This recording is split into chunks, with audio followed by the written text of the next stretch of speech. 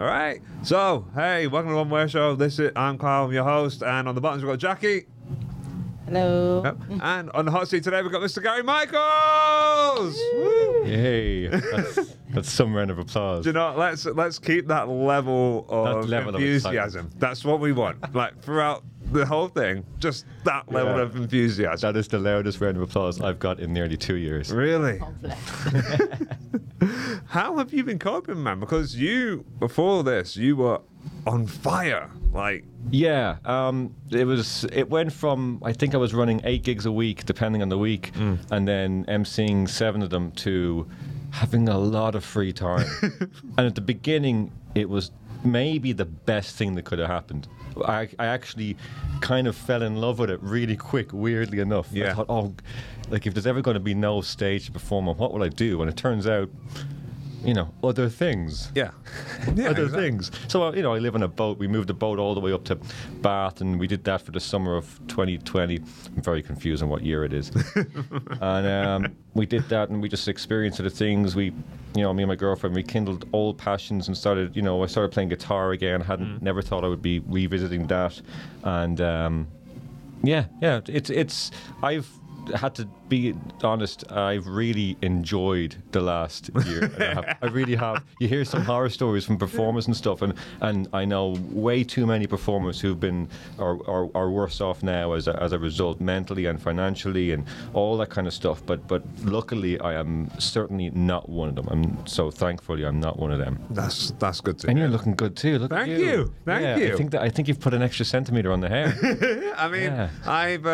I actually have had it cut like a few months ago, and it's due another one. It's due another one soon. Otherwise, my mum will. I just think you should go all out. Dude, that's the plan, but it needs to be tamed to keep it like in a shape. Yeah. Otherwise, it just goes down, and it goes like floppy. That might be a good look too. It just falls over and covers your face. I think a lot of people may agree with you on that one. But so you didn't start off doing stand-up though, did you? Lord, no. No.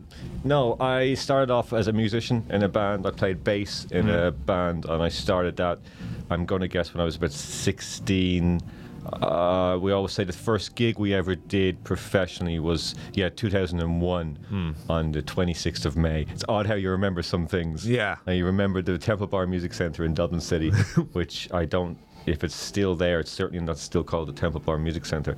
And so I was in that band for 11 years, and it was throughout the time in the band I went on to street performing. Yeah. And the reason for that was, well, I wanted to perform, and I also wanted to find something that I could fund the band and also be able to leave. Yeah. So rather than a job, I could perform and then earn money, and the money would either go into the band or the band's money would go into props for the street, and it was kind of back and forth. And that was a nice way to live until I got sick of the band. Until, in the band, as I always said, in anything, like if you're doing a project, you need to be 110% into the project. You need to really fully believe in it. And certainly with a group of people, if one person doesn't believe in the direction 100%, then I think that person, even if they're giving 90%, is weighing down. And I felt after a while of many changes in formats with the band, and although we're still very tight as friends, as people, it just, professionally and then, in the music, it just wasn't really what I wanted to do anymore. So I left that band. 11 years I was in it, left in 2012. And throughout that time I had become pretty good at street performing, and I'd done multiple shows. Every 3 years I changed up a show. And so I'd done fire juggling and magic shows and all that kind of stuff, all the kind of freaky. I was kind of always interested in the kind of freakier stuff, and there wasn't many people doing that stuff back when I was busking in Dublin. And I realised, with the help of another performer, another booker told me that it's in the way I was going, kind of by mistake, was interesting, because I was doing freaky stuff, but in a family-friendly, tongue-in-cheek way. How does that work? And that was, the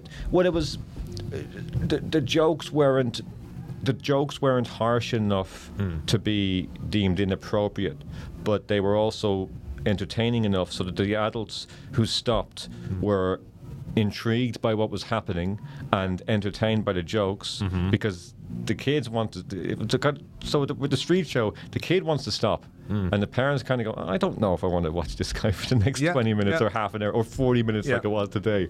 And then if they stop, well then if the parents are interested, if you make the parents interested, because the kids are going to be interested anyway.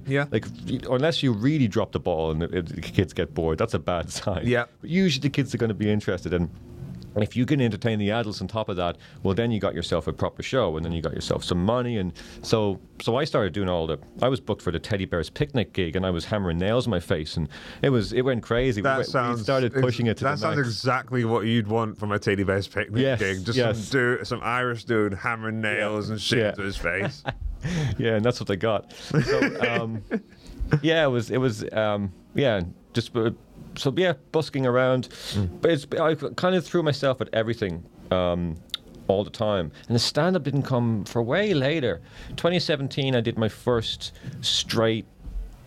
obviously, all the shows I had done there was stand-up involved in them. So you managed to incorporate some comedy into it. And they were all comedy shows. They were comedy shows first. So if I was doing a juggling show, all the comedy routines that I could think of putting in there were in there, and that's what makes it into like a 40-minute show on the street. And with the volunteers and with the microphone, pretty much all the shows I've ever done have been talk heavy. I'm not the kind of person who looks very presentable on stage, and I don't have the big props. I never went high up with a unicycle. I was like, no, I want to stay on the ground. I want to kind of develop the persona that people might want to drink with. If they saw me in a bar, it's kind of like I have the persona. If I showed him a trick in the bar, I wanted to take that to the stage and kind of be very presentable, and approachable was important to me too. You kind of want them to think that you want to be their friend. If that makes sense. And secretly hate them. Exactly. Yes. Hate. Exactly. And that's what makes a good host, in my opinion. Not the hating them, obviously, but making them feel like that they're on the level with you. I with the hosting, if I'm honest, I wasn't a very strong stand-up by any means. When it came to straight stand-up, I find if I do a joke, straight stand-up, I'll get a particular reaction. But if I do the same joke and I have a straitjacket about to happen, I'll get a way better response for the joke because, he's a straitjacket escape artist and he did a joke. And then, so that dynamic, whatever way I make it work for myself, I just have stumbled across it now. Maybe it's because I perform with props way more and way before performing straight stand-up. But I found it very difficult. I just went through the open mics and a few pro gigs, just through lucky enough having contacts when I want to do stand-up. And I was honest with myself. It was like, do I want to pursue this as a career full time in performing? And I didn't think I did want to do that. And I kind of said, let's run my own show. And I wanted to do Edinburgh again. I did it in 2017. I wanted to do it in 2018. And so let's run my own show, do as much time as I want on stage, and by that I mean an hour. By that, just who cares about them? Run in on my own routine and get a really strong show for Edinburgh. And then the first night back at Monty's, the first gig I ever ran, the first night, I decided halfway through that night that I'm not going to pursue my career as a stand-up comedian. Instead, I'm going to run the best gig because the people who turned up, I had way better buzz giving them a gig that they wanted to perform at, and than I did performing stand-up comedy on my own. Way more fun.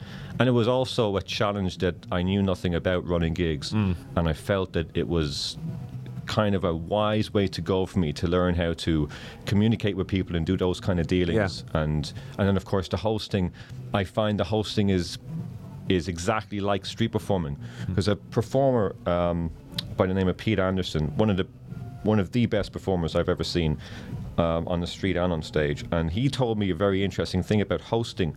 When street performers make great hosts, it's because they big up the next act the same way you would big up doing a trick. So if I was going to do a particular, I'm going to juggle 6 balls, well, you big it up just like a next act that's coming on. So the tone and the way you say it and the slight pauses between the expectance of round of applause and the way you get them to do it a second time and knowing the cues, it's all the exact same. So it just fits, and it made for, I like to think I'm a good host. Other people have told me so, and it made for, I think that's the reason I owe it to being able to big up a trig on the street when it can be very tough to get that level of volume off a large audience.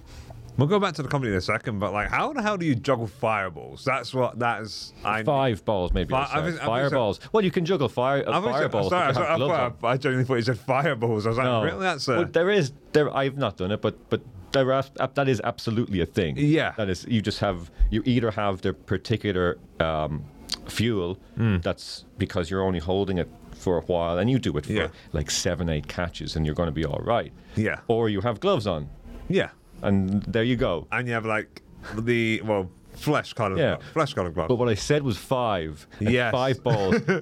Let me just put it on record. Is way more impressive. Way more impressive than. I don't even care what your opinion is. It's way more impressive than juggling fireballs. 3 fire, because 3 balls is 3 balls. Yeah. It's the same. It's the same. Same motion. If you start doing it behind your back or over your head, maybe then, but Okay, that was just me being shit at hearing. I'm sorry.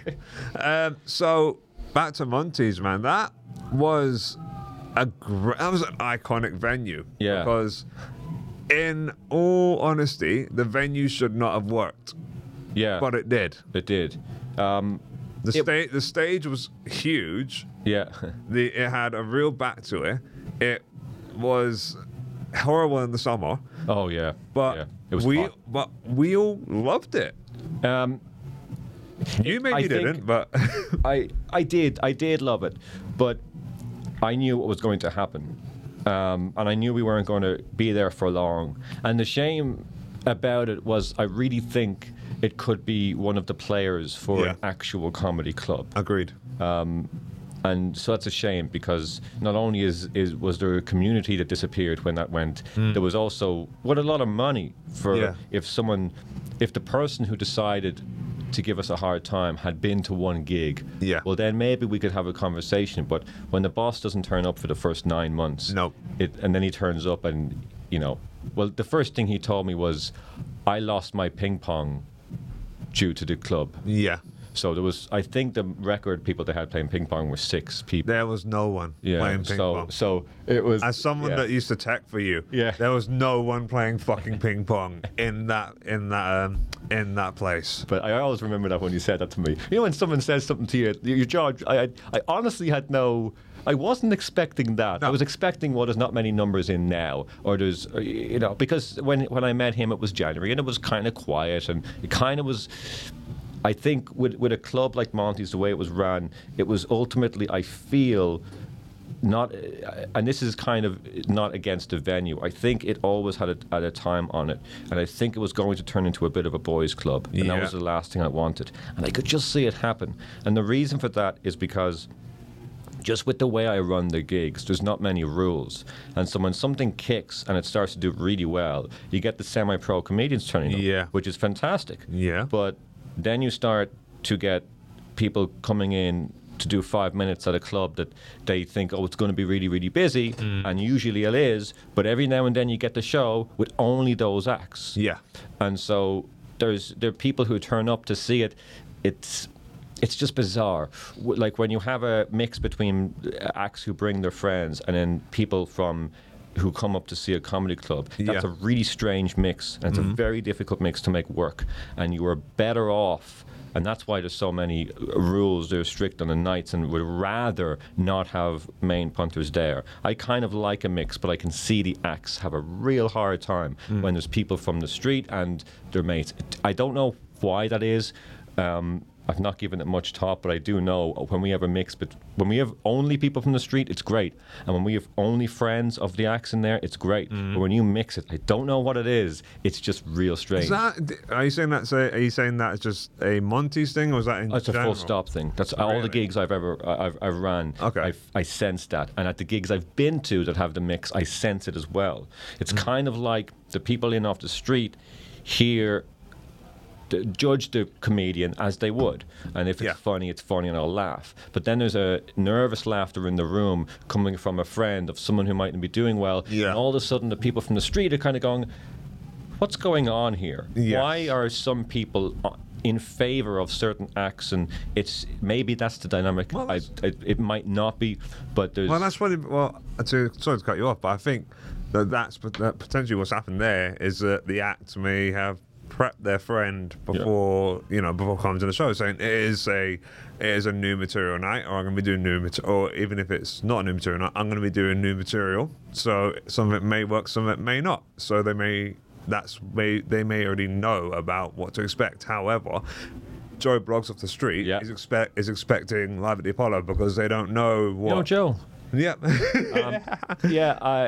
Absolutely. But when Joe sees that, there's some they're with him. Oh, okay, and then the next act gets loud, and then, they're with. Oh, are we just the only ones who aren't in on this? And so. But then isn't not the job of the MC to make everyone absolutely sort of equal? Yeah. Well, I think if a night falls 5%, it's on the MC. If the night's a huge success, everyone did a great job. If the night's desperate, then the MC shouldn't MC. That's what I think. 100%. The MC is the most responsible person in the room, and it's their job to make sure that all the focus goes to the next act. And if you don't do that and only that, then you've no business being it. And you can do it in as many creative ways as you want and get your own material out, but that's the goal. Yeah. So what made you think that MCing was the right route to go down for you? It's fun for me at the moment. Like, I love how you say at the moment.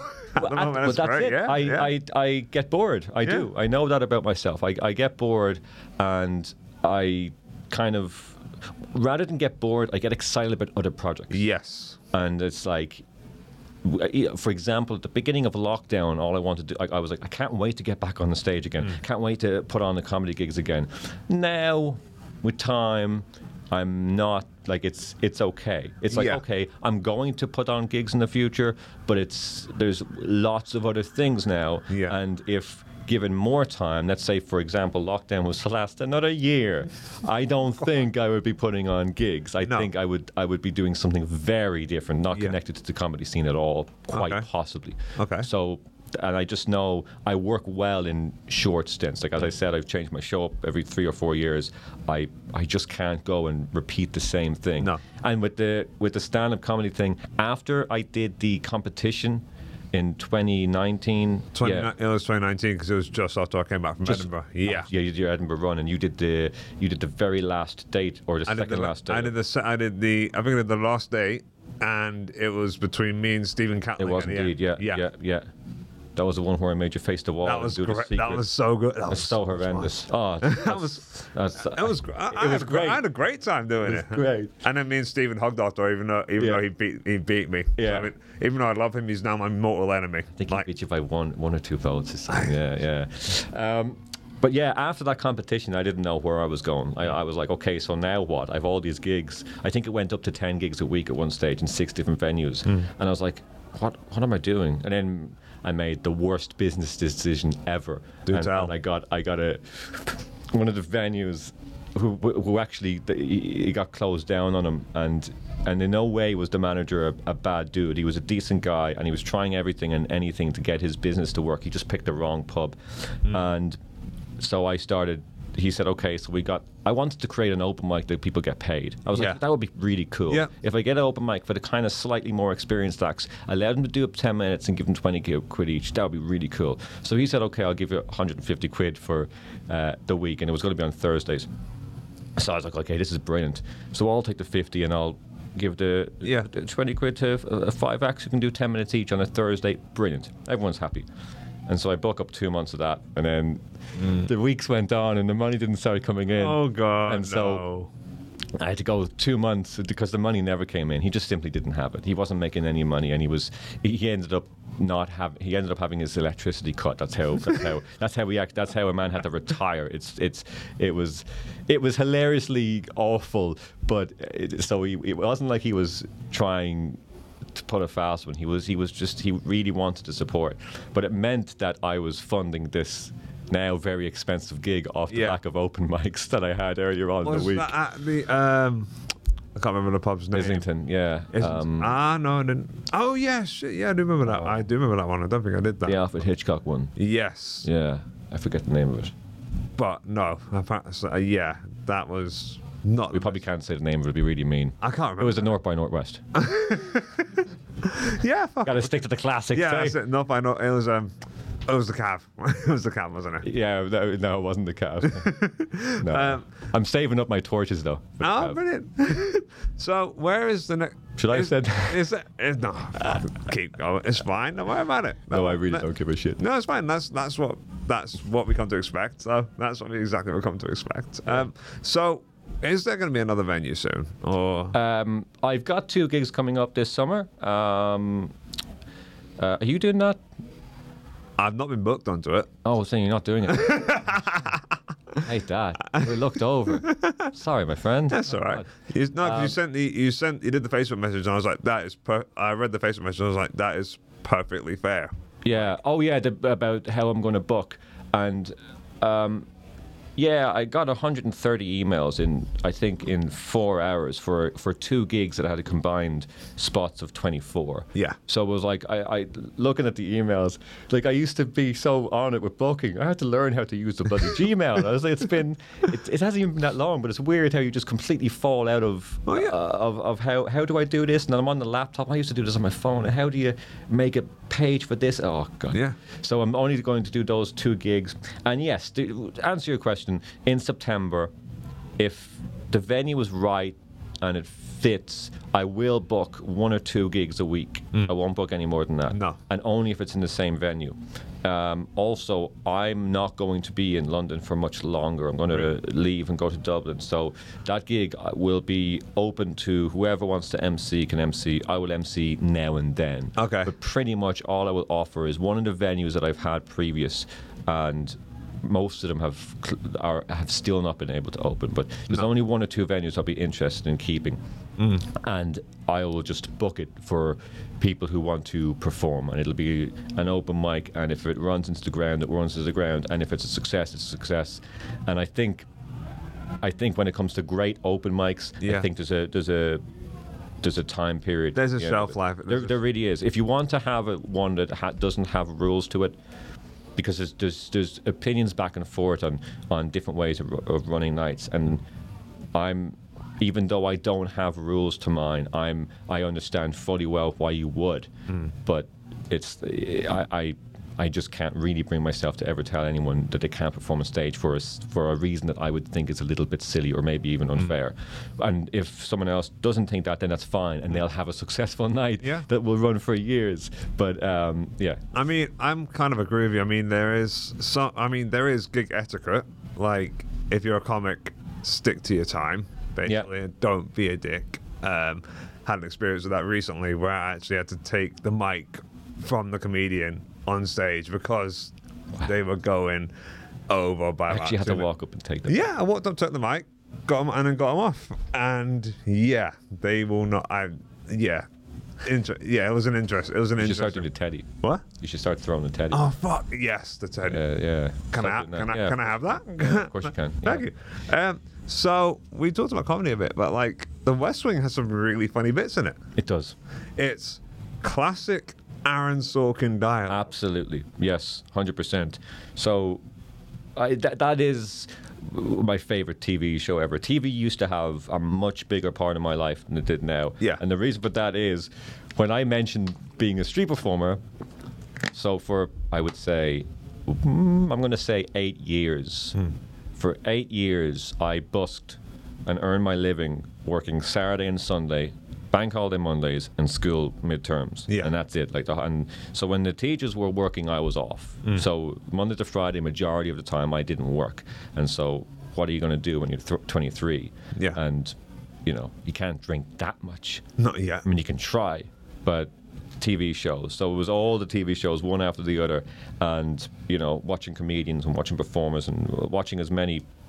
And so I got a lot of performance. I think I grew up as a performer watching those sort of drama, like, you know, of course, The Wire is just all-time classic. I still haven't seen The Wire yet. I've got the Blu-ray, and I've of my own podcast. I will leave right now. Yeah, I've got the Blu-ray, but I've just not got a Blu-ray cassette player. I've got.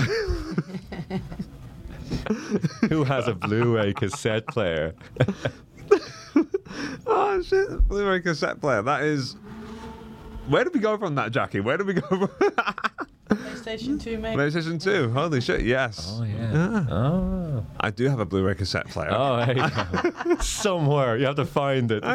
Is it? Yeah, but it's just I haven't had the time to sit down and properly watch. I mean, no, that's a lie. I've had plenty of time to sit down and watch it because we've been in a fucking pandemic and I got locked down. Yeah. But it's one of those things where I'm nervous that it won't be as good as I'm making it out to be in my head.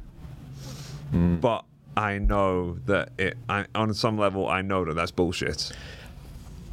Maybe you're right. Maybe it won't be as good. I mean, because I watched it a little later, like it had already been out a few years. But drama has changed so much now that it would be interesting to see if you were as into it, because the subtleties and the same with The West Wing. It just takes so long for a decision or for a moment to happen. Even if you see it coming way off, it just takes so long, and it's just and those TV shows, especially The West Wing, even though you say there's humorous moments in it, but it's ultimately very depressing. Oh yeah, it's very depressing, and it's depressing for a long period of time. Yeah. And it is like the episodes are maybe an hour and 5 each. First season they're about 40 minutes. They get longer. Longer. Yeah, they do. And then of course you have all these kind of special episodes and double episodes that are over an hour each, and they're 2 parts. But the reason I think, you know, it's a tight. Yeah, with The Wire, and also The Newsroom, another TV show that Aaron Sorkin wrote. Yes, absolutely, which is lesser seen, but it's also fantastic. Okay, it's not The Wire, and it's not The West Wing, but it is absolutely fantastic. And then you got the modern ones too, with the Breaking Bad and Game of Thrones, which I think is pretty poor compared to the other ones I'm mentioning. Just my opinion. Game of Thrones lost it for me when they started killing off all the characters they want you to care about, and after a while, how do you expect us to care about these characters anymore? Anyway, with The West Wing, back to it, like I was like maybe 20 when I started watching that, and it meant so much to me around then, because when I was 19, 20, I started getting into George Carlin, and so I started getting into a little bit.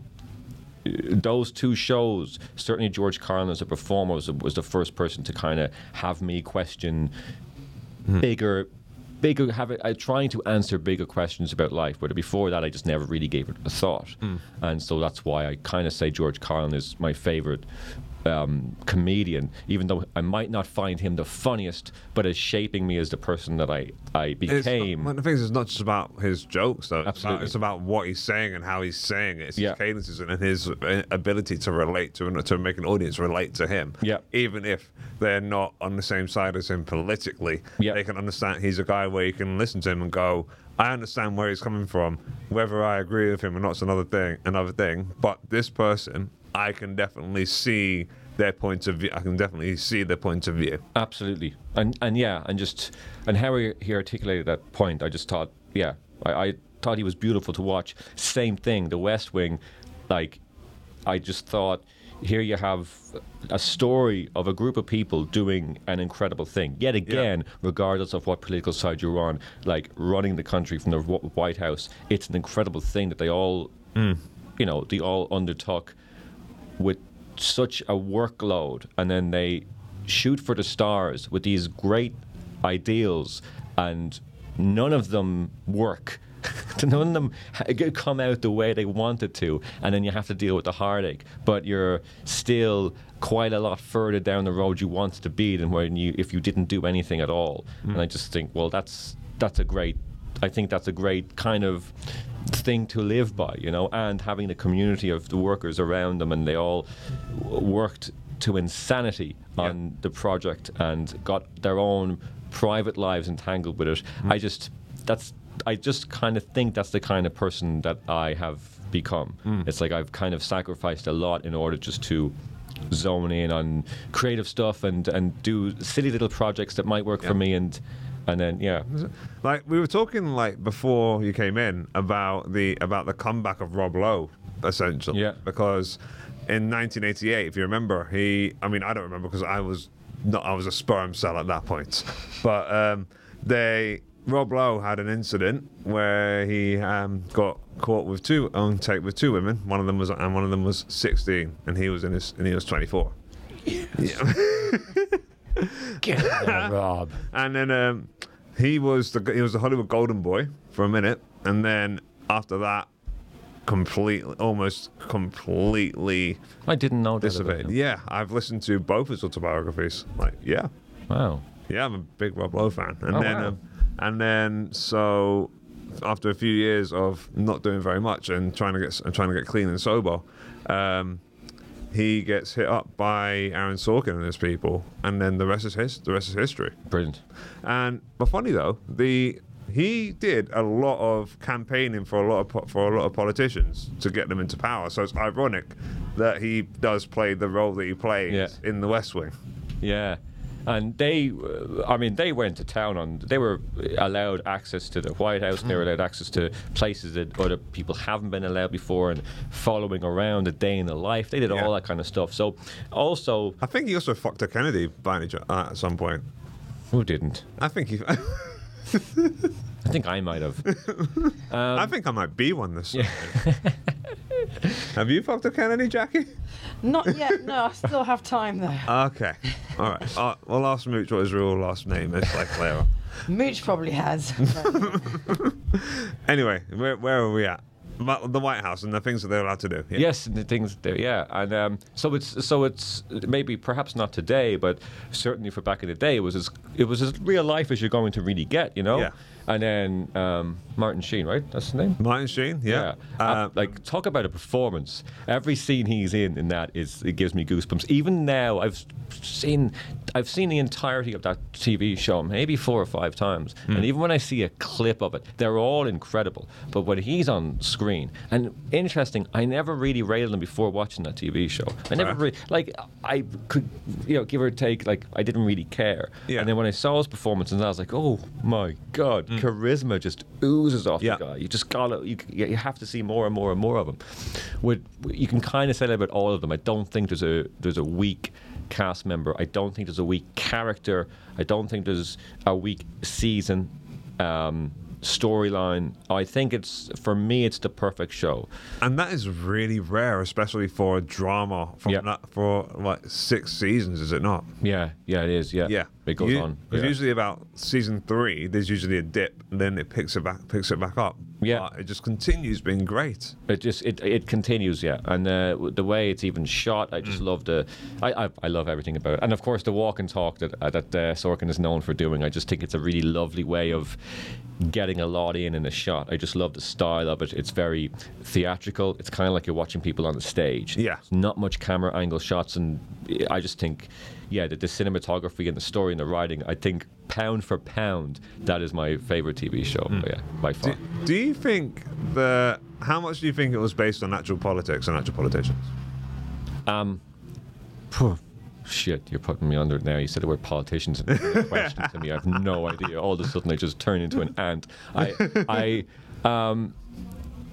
think they said Sorkin was kind of slated, saying you couldn't make this with Republicans, and I think that's why I think that's what his answer was, the newsroom. Yeah. Because you can. Because people will think, well, Republicans, they aren't going to be as likable. And of course, that's absolutely rubbish. Yeah. So hopefully you think that's absolutely rubbish. No, I agree. I completely. It's rubbish, of course. It's like, so. There are Democrats who are convicted rapists and pedophiles, and they're Jesus Christ. Yeah. Bloody hell. Yeah. It's a Saturday afternoon. Rapists and pedophiles. My God. Yeah. And but anyone can be an arsehole and anyone can be likable. Yeah, absolutely. So I think, but I don't know. I mean, I don't know if it was. I would say I know that they certainly worked alongside major events back in the day to make the storylines pop and stuff. They did that, but in terms of smaller politics and I would Yes, I would think they do, but do I know anything about it? No, I don't know anything. I'm certainly not a political person. Although I do know that I hate all of them. Yeah, exactly. Especially the ones on my own side. Guys, you made it through part 1, so why don't you click up and go to part 2 for the rest of this conversation. See you there.